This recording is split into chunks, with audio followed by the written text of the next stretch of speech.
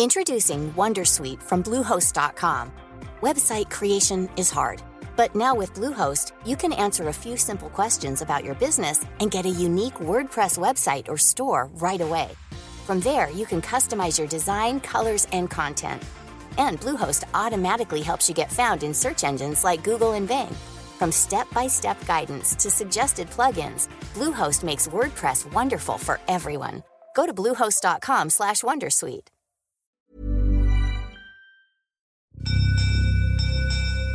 You're listening to a podcast from the South China Morning Post.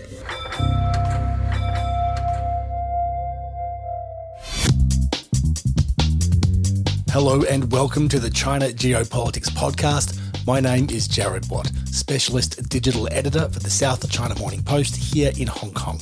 Finishing up a week where the United States announced its national security strategy and named its two biggest threats as climate change and China.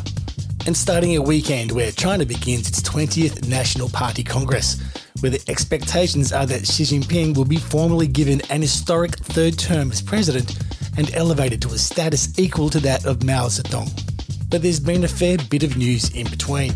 The United Nations General Assembly overwhelmingly voted to condemn Russia's attempted annexation of parts of Ukraine. 141 nations voted in favour of the motion. Only Russia, Syria, North Korea, Nicaragua and Belarus voted against it, and China, India and a number of African nations abstained. Meanwhile, on China's state TV, the number of Chinese troops stationed on contested islands in the South China Sea might have been given away when a story on the visit of a hospital ship announced it had provided medical services to more than 5,000 people. This in a fortnight where another massive military exercise was held by the US in the region. This one involving Filipino, Japanese and South Korean military being held on two islands facing two very contentious neighbours nearby, that being Taiwan to the north and the Spratly Islands to the west. Today you're going to be hearing from a veteran geopolitics commentator whose latest piece is titled, "Is the Philippines Doomed to be Dragged into a US-China Conflict over Taiwan?" But first, we're going to head to our North American Bureau once again to get a handle on the Biden administration's security strategy. Announced finally after 2 years in government, and you're going to hear why Russia gets mentioned, but not in the same way as China does. And we're going back to New York to hear more from our Deputy Bureau Chief Mark Menyea. Last week he left us with a preview of possible new technology sanctions from the US on China. It turns out these sanctions start 7 days from now, and they're much, much more wide-reaching than anyone expected. In fact, they're going global. Let's get to it. Well, 2 years after his inauguration as president, Joe Biden and his administration unveiled the US national security strategy this week. And to no one's surprise, much of the focus of this strategy was upon China. My colleague Kinling Lo is in our Washington, D.C. bureau and has been reporting on this. It's good morning here and late in the evening there. Hello, Kinling. Good to talk to you, Jared. Kinling, can you give us an overview of the basic threats or challenges announced by Jake Sullivan in the launch of this strategy? Sure. I think in the long-awaited strategy, a key term that defined the U.S. latest definition on China was calling them the most consequential geopolitical challenge that America faces in what they are defining as a very decisive decade. When Sullivan was officially delivering his speech in Georgetown University, where I attended when he was speaking, a really eye-catching phrase that caught my attention was when he said the U.S. thinks a post-Cold War era is gone. And this is an era where major powers will be challenged to define international order. And clearly, the only power that could actually challenge international order was China. And China was labeled as top priority for foreign policy. Of course, Russia is also mentioned. So their priority, says in the document, is outcompeting China and containing Russia. Kinling, I've just got to recap that. Sounds very interesting because, you know, for people who remember the 20th century, it was the US and the then USSR, Russia, as superpowers. It's kind of like Jake Sullivan's demoted Russia and sort of elevated China as the major superpower in the world alongside the US. But can I just check with you that with all we've seen out of Ukraine, the repeated horrors, the evidence of war crimes, and of course the threat of nuclear weapons being used by Russia, was there much focus on Russia in this document? If we count the times that Russia and China words that appeared in the document, actually Russia appeared more than China. The word Russia appeared around 70 times, like more than 70 times. And China or PRC was mentioned around 50 times. From reading the document, it was quite obvious that China was the center rather than Russia, even with the ongoing war in Ukraine and, obviously oil prices, oil supply is a huge problem in the whole world. And especially when Biden is facing a midterm election, it's a serious matter here. But Sullivan has made it very clear in his call with reporters that was conducted before he released the document that Ukraine essentially did not change Biden administration's foreign policy basics, the direction of it. So it's getting clearer that even with all these ongoing, or let's say more immediate tensions with Russia, it's still PRC is the actual focus. I think it's absolutely clear because in the document, it was said, quote unquote, the PRC is the only competitor with both the intent to reshape the international order and increasingly the economic, diplomatic, military, and technological power to advance that objective, end of quote. It is not the first time that this statement was made by the Biden administration, but putting it down in the national security strategy really explains the rationale behind all the moves that the US is currently making on China, which China is, of course, very unhappy about. Well, yes, indeed. I'll be speaking to our colleague Mark Magnier in New York about the new escalation in technology sanctions from the Biden administration. But let's get back to some of the language used in this. Now, we hear a number of phrases from Beijing, from the Ministry of Foreign Affairs, like Cold War mentality, that get used repeatedly whenever responding to any kind of statement from the US. But it's the use of the phrase win-win cooperation that seemed particularly apt for the US and China agreeing to work together to address the planet's climate crisis.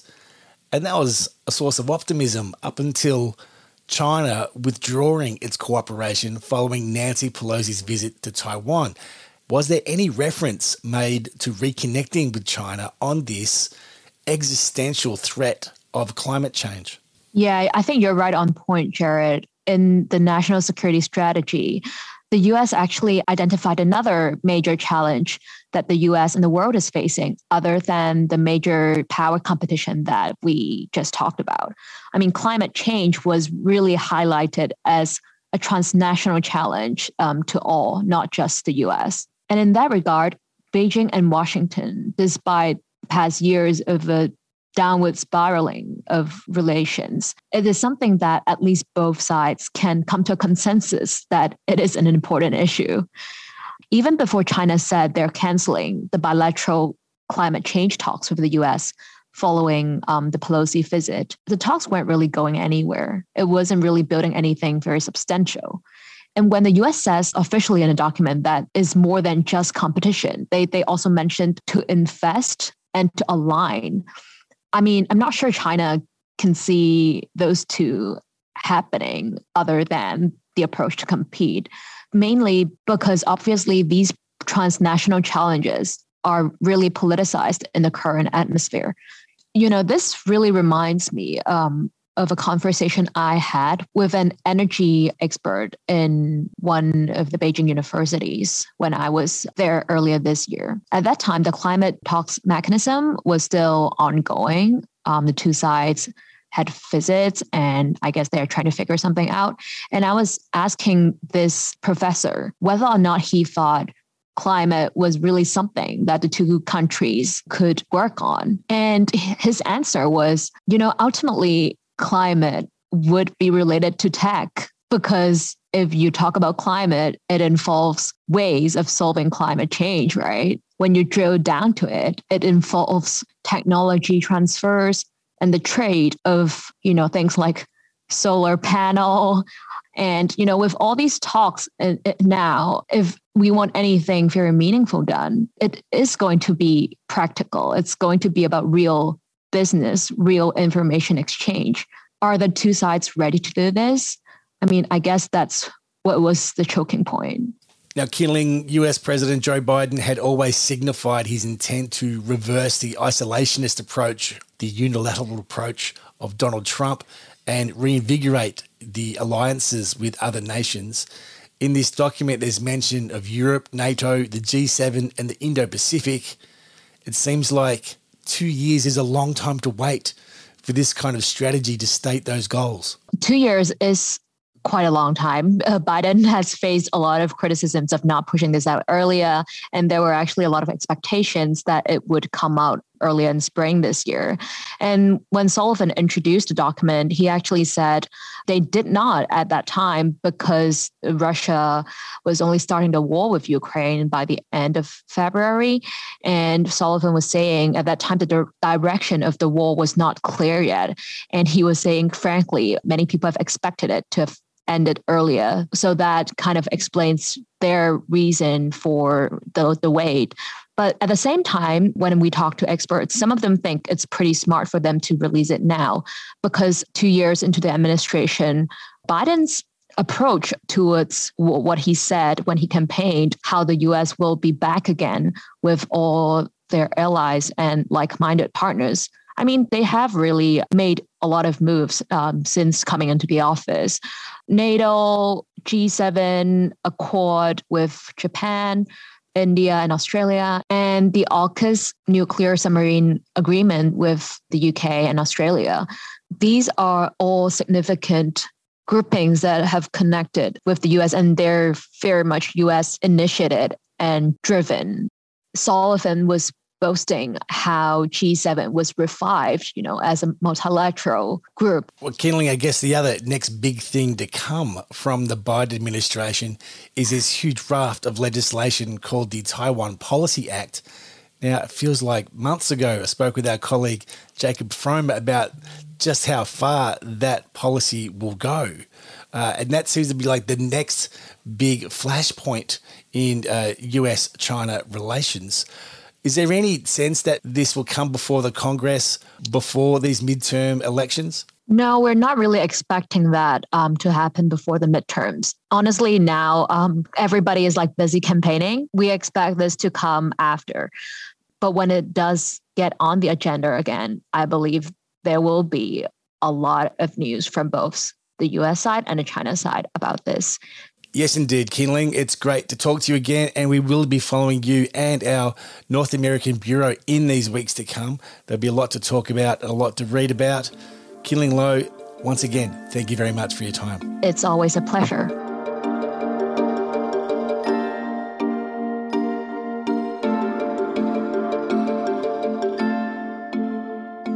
Mark Magnier is our Deputy North American Bureau Chief based in New York, and last week gave us a preview, a premonition, if you will, about a substantial raft of new sanctions from the Biden administration targeting China's access to semiconductors. But I've got him back on the line this week because what was announced is being seen as one of the most aggressive acts since the US first moved to ban Huawei in 2019. Mark, welcome back. Thank you, Jared.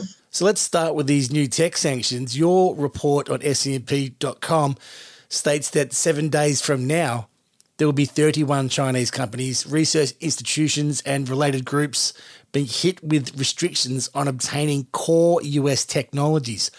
What exactly does core technologies cover? So what the U.S. essentially has done, they dropped the first salvo back in August, September, when they announced a ban on NVIDIA and AMD. And this was seen as, it got a lot of criticism. It was seen as kind of a half measure and was not very consistent. Now what we're seeing with the release of not only the national strategy, but also you put that together with the CHIPS and Science Act and the lists and other actions that were announced last Friday, you start to have a very broad-based and much more deep policy that is starting to emerge. So essentially, what the U.S. is doing is, I believe they know that probably time is limited in terms of the rising Chinese capability. And so they are looking at the choke points that they still have, the leverage that they still have over China, the areas where the U.S. And to some extent Western allies' technology is still ahead of the Chinese and where they need this. So in particular, these are in the areas of AI chip design, design automation software, chip manufacturing equipment, and equipment components. And so many of the restrictions are aimed at these four quote-unquote choke points. Now, we've heard on other SCMP podcasts, our Inside China podcast, from our tech reporter, Shepan, who explained that the machines to make semiconductors come from a Dutch company, but the software to get these things done is normally written by American companies. So that's clearly one of those choke points. I just want to play you just a sample of a quote of a piece written by John Bateman from the Carnegie Endowment for International Peace in Foreign Policy magazine, where he says this latest move by the Biden administration reveals a single-minded focus on thwarting Chinese capabilities at a broad and fundamental level. Although framed as a national security measure, the primary damage to China will be economic, on a scale well out of proportion to the cited military and intelligence concerns. Mark, what are you hearing about the goal of this US policy or these US sanctions? Is it, as John Bateman says, a direct attempt to hit China's economic and technological development? Jared, I think it's a bit of all of the above. Essentially, things have gotten so complicated and interrelated in terms of the relationship between the U.S. and China. You know, there's a lot of times this term about a new Cold War is bandied about, but if you think about the economic integration, the dual use of technologies now, how complicated this world and this relationship is. I think from what I understand, the language that was issued in the strictures on Friday are careful not to ostensibly mention the competitive element. A lot of this is on the surface directed at the military capabilities, the ability of China to make very, very high-end chips and AI, you know, think killer robots that we're moving toward on the battlefield. This is extremely complicated and has enormous implications. So this is what they are afraid of.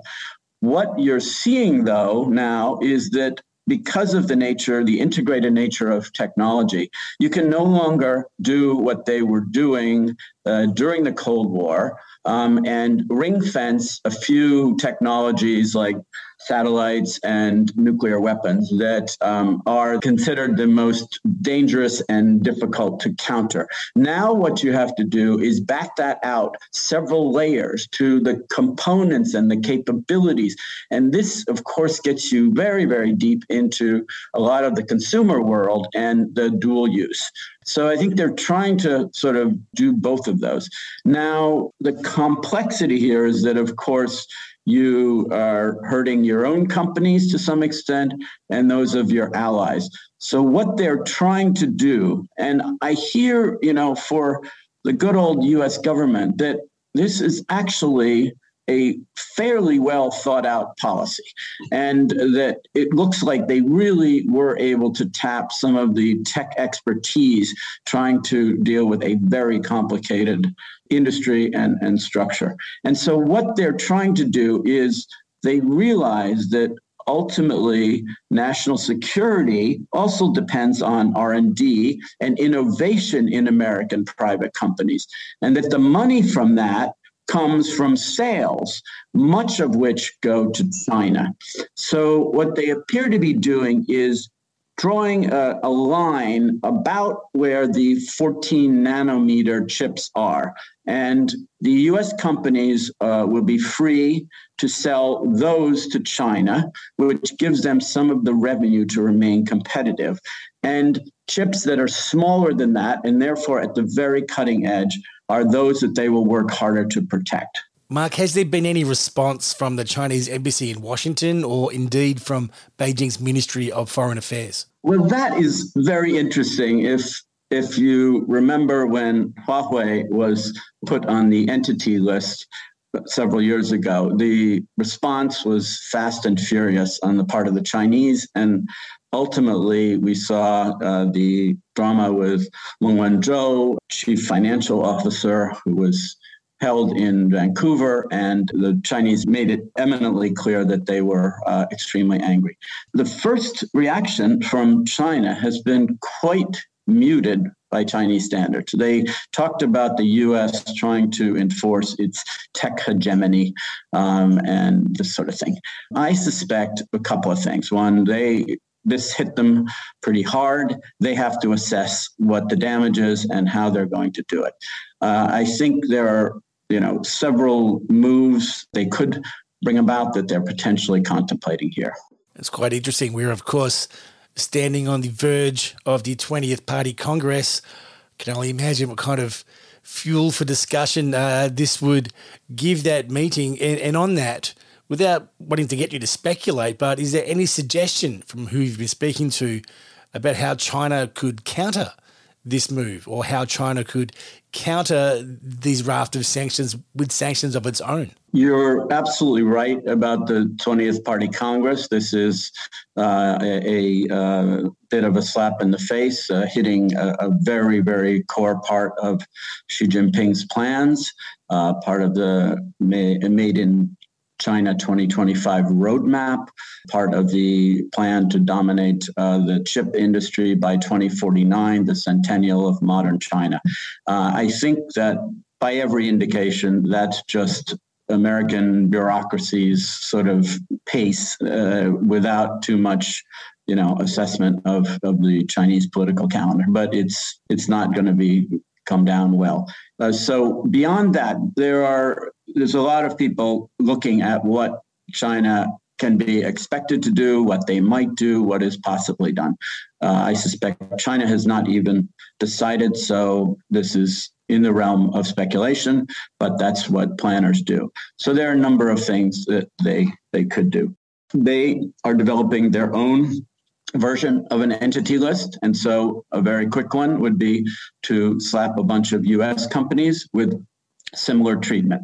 They also have developed a legal framework where any company that follows, I don't remember the exact wording, but something like unauthorized foreign laws is subject to sanction. So they could do that against third-party countries. I might mention that in terms of the reach of these lists that came out on Friday and the other measures, one of the particularly aggressive things about them is that they extend the reach extraterritorially, that foreign companies who use any sort of technology are also subject to U.S. restrictions. So it's attempting to be a very broad thing.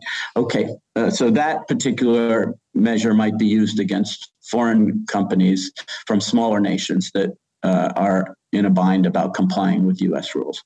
Okay, so those are a couple of things. Another one they could do is ramp up poaching of foreign talent in order, through their 1,000 Talents programs and others, to try to jumpstart the capability for their indigenous chip attempts and goals. And then, probably one of the toughest ones would be to put export restrictions on things like lithium, where they hold a very, very strong hand in terms of global processing. And this would also be directed directly at Biden's agenda because he has made electronic vehicles and other technologies a cornerstone of his efforts to address climate change. Mark, we quite often hear the US talk about, the rules-based order, the idea of nations all agreeing on how to behave. It's all very nice for the Biden administration to enact new laws restricting American citizens and American companies from doing business with China. But what of the South Korean and Taiwanese companies, the European companies?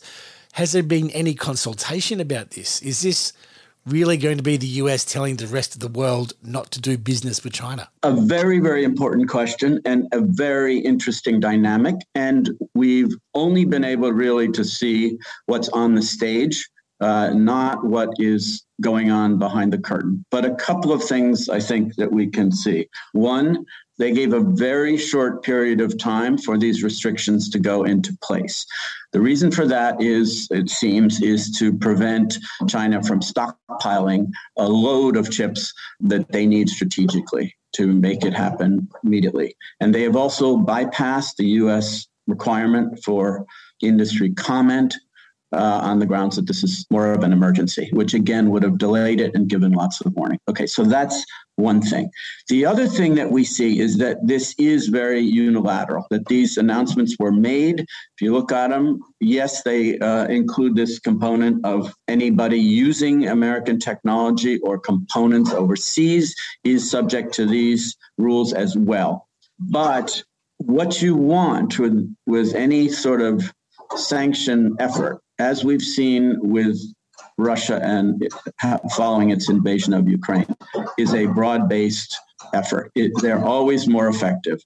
And this did not happen. It's unilateral. Now, there's always the chance that others will come forward and work with the U.S. There's chatter that they're already talking to the EU-US Trade and Technology Council to try to get something working. The short answer is they have almost certainly, absolutely certainly, been in touch with all their allies, hoping that they will get on board. But there are differences here. A lot of other countries do not want to hamstring their national champion tech companies. These countries often have much smaller markets than the U.S., and so they don't have the potential for diversification that U.S. companies have. So I think these things are going to be a factor. One other thing on that count that I might mention, these restrictions will not touch non-U.S., non-Chinese, i.e. foreign countries that have their own indigenous technology that are not dependent on the U.S. So I think you will see short-term and medium-term, this will restrict China and cobble them and make it more difficult. Longer term, the history of sanctions tends to show that there will be parallel distribution chains that develop that China may well have access to with other countries' indigenous technology that the U.S. does not control. So it is very much in the U.S. interest to get foreign capitals, foreign allies to buy into its strategy, which I'm sure it will be working on very, very aggressively in the next many months to try to prevent too much of that from happening.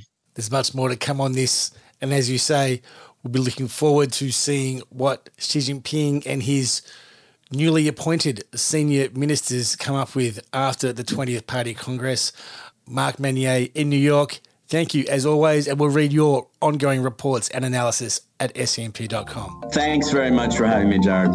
As critical news stories emerging from China continue to shape lives and business around the world, the weekly SCMP Global Impact newsletter brings you expert analyses and insights on the economics of COVID-19, society, technology, and the environment. Sign up to receive your weekly email at scmp.com/newsletters. While global media attention is focused on new sanctions from Washington, the coming Party Congress in Beijing, and the ongoing horrors of the Ukraine war, down at the southeast end of the South China Sea, we're seeing the end of a massive military exercise involving not just American and Filipino forces, but for the first time South Korean and Japanese soldiers as well. These exercises are occurring on islands directly facing two of the most contentious areas of geopolitics on this side of the world, Taiwan and the small islands in the South China Sea.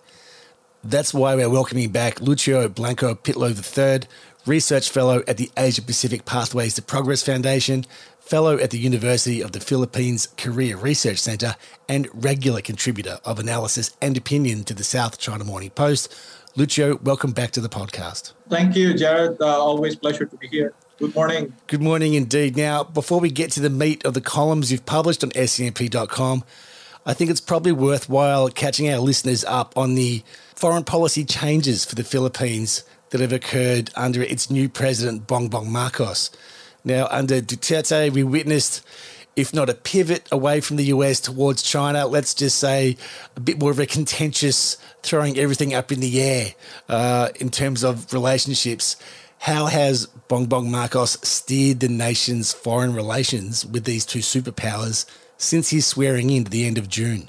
Well, we see an effort on the part early in the administration of the new President Ferdinand Marcos Jr. to, in a way, continue the program of diversifying the country's economic relations.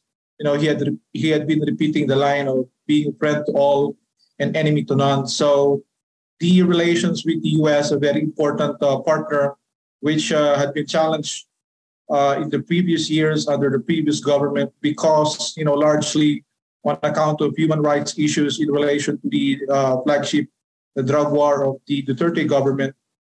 So Marcos' government is trying to put that aside and, you know, to recover lost ground in terms of engagement with the U.S. And at the same time, of course, expand, you know, the economic dimension of the relations. He attended the UN General Assembly meeting, spoke before there, had a bilateral meeting with President Biden, and of course, made a pitch, you know, before the New York Stock Exchange, met American investors and businessmen, encouraged them to bring in capital to the Philippines to help the country recover from the economic slump in the last 2.5 years. And of course, you know, weathering the coming inflation, high energy, and food prices, you know, he is concurrently heading the Department of Agriculture. So food security is high in his agenda. So the domestic focus is very important. And to have as many partners, you know, to help address this domestic push from energy to food would really help. And of course, the security dimension, very important, you know, because of the increasing tensions just due north of the Philippines in the Taiwan Strait. And of course, the tensions also in the South China Sea. So having partners to be able to respond, you know, to emergencies that may arise from these flashpoints, very crucial, you know, to responding to regional challenges and working with allies and partners and friends to be able to mitigate, you know, potential challenges, you know, on its maritime interests, you know, especially on the South China Sea front, you know, is very important. So I think this is where relations with the U.S. and with the allies will really play a vital role. Now, we could do a whole podcast on the complexities of the exclusive economic zone for the Philippines and the deposits of natural gas and oil that are either running out or yet to be exploited. But let me just turn back to these Kamandag military exercises, which have been going on for a fortnight and end today as we speak. One half of these exercises are occurring on the island of Luzon, which faces north towards Taiwan, and the other is on the island of Palawan, which faces the west towards the Spratly Islands, where China has spent a lot of time and energy developing military infrastructure. Lucio, am I inferring too much from the location of these exercises? It seems quite pointed what they're practicing to do. Well, yes, I do think that these two areas will be most likely staging grounds, you know, for exercises of an increasing scale and increasing tempo as well. We have seen this also early this year, you know, last April, during the Balikatan exercises between the Philippines and the U.S. So Cagayan province, which directly faces Taiwan Strait. This is the northernmost province of the Philippines on the main island of Luzon. And of course, this is of course staying at Taiwan Strait. And then as you mentioned, Palawan. Both the Kamandag and the previous Balikatan exercises, Palawan, which faces the West Philippine Sea or the South China Sea, is also a location for joint exercises between the Philippines and the U.S. And also increasingly partners, coming in as observers, like contingent from Australia. And of course, in these recent Kamandag exercises, you have Japanese and South Korean, taking part also in the exercises. So these two areas will become likely, going forward, they will be hosting more of these exercises. And you wrote of your concerns about the Philippines being drawn into a potential confrontation with Beijing over Taiwan, given both its strategic position and its history with the US. Can you spell out your concerns for us? Well, yes. So, of course, the Philippines is being put in a difficult spot, to say the least. U.S. is our main treaty ally, long-standing security treaty ally, very important economic partner and also investor. But at the same time, of course, across the sea, we have a big neighbor. China is our largest trade partner. Also, I think our second largest investor and fast-rising infrastructure builder. So the economic ties that link us with the mainland is very crucial for our economy. And we recognize that we have disputes with China, especially on the South China Sea. But we also need to factor in, potential Chinese reaction in our alliance activities and engagement with the U.S. We do know that, U.S. and China's relations over the past few years, increasingly becoming more acrimonious. So there's a tendency for the two, their rivalry to spill over on flashpoints like Taiwan Strait and the South China Sea. And because of our location, proximity to the Taiwan Strait and being a claimant on the South China Sea, and also because of the long-standing our alliance with the U.S. and the existing access of U.S. troops, in the Philippines through the 2014 EDCA and of course the Bedrock, the Mutual Defense Treaty of 1951. So there are worries that the Philippines may be used as potential staging grounds for U.S. to respond to potential contingencies in the Taiwan Strait. So I do think that China understands, the long-standing agreement between the Philippines and the U.S. on the security front. So the troops, the increased number of troops and arms, prepositioning of arms would be watched keenly by Beijing.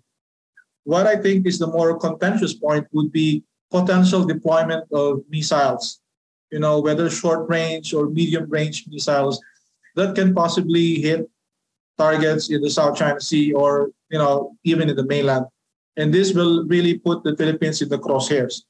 And of course, this echoes what happened to South Korea in 2017, when South Korea allowed the hosting of THAAD missiles in its soil, which, of course, China, its largest trade partner, objected to.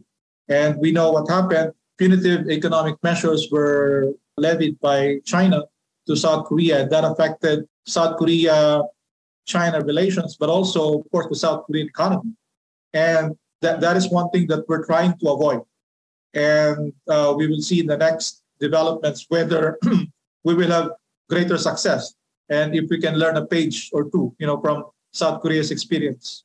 You're exactly right, Lucio. There was the deployment of Patriot missiles earlier this year, and that was briefly during those exercises. But this suggestion that there will be these medium-range ballistic missiles installed in the Philippines, I can only imagine what kind of diplomatic pushback that will get. Now, you've previously detailed how both China and the US were very keen to show the new Marcos government their enthusiasm to assist the Philippines. On the one hand, there's China offering to fund massive infrastructure projects, including, of course, a massive railway project like it's done in so many other nations in Southeast Asia. And on the other hand, the The US is wanting to invest in big defence manufacturing and the biggest public-private partnership in the Philippines' history at the former Subic Bay base. All of this as China continues to develop its infrastructure on the islands west of the Philippines, the continued confrontations with China's fishing fleets. How does Ferdinand Marcos Jr. going to navigate this? Well, these are really very difficult times. I wonder if he's still able to have a comfortable sleep, at night, especially as the tensions between the two great powers, which are very important, both of them are important partners for the Philippines. As they continue to intensify, our room for maneuver shrinks. And so what I think President Marcos will do is to try to double down, investing in ASEAN, working with fellow countries in ASEAN.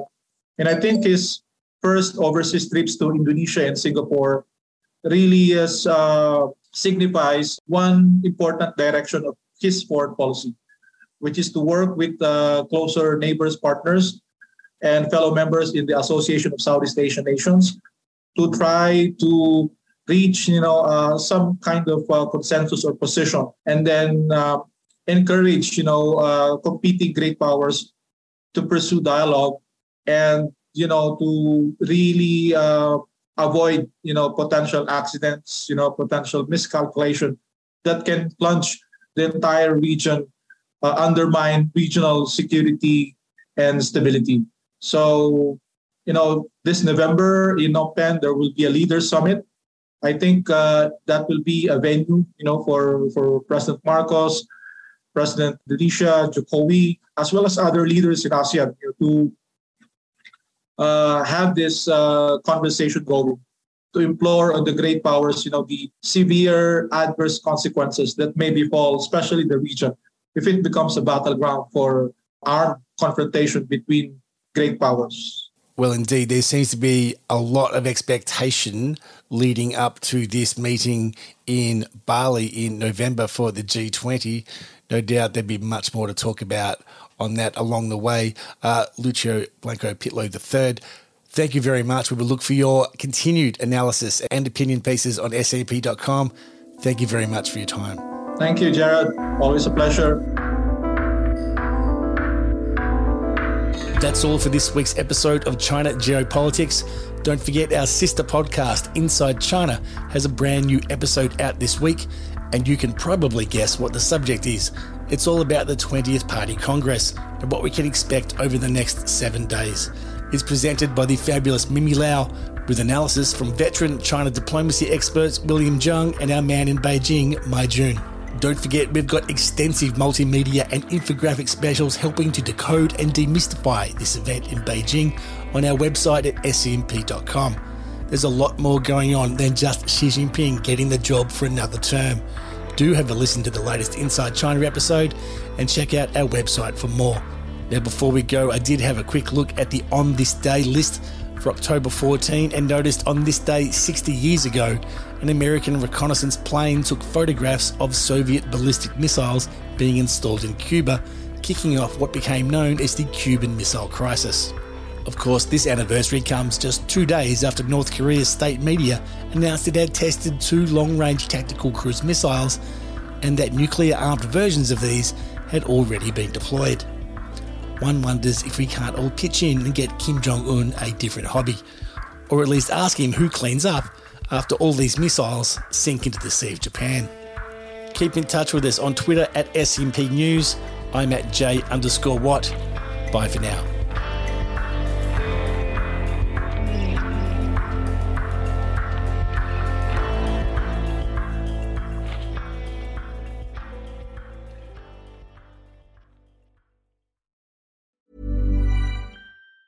Tired of ads barging into your favorite news podcasts? Good news. Ad-free listening is available on Amazon Music for all the music plus top podcasts included with your Prime membership. Stay up to date on everything newsworthy by downloading the Amazon Music app for free or go to amazon.com/news ad free. That's amazon.com/news ad free to catch up on the latest episodes without the ads.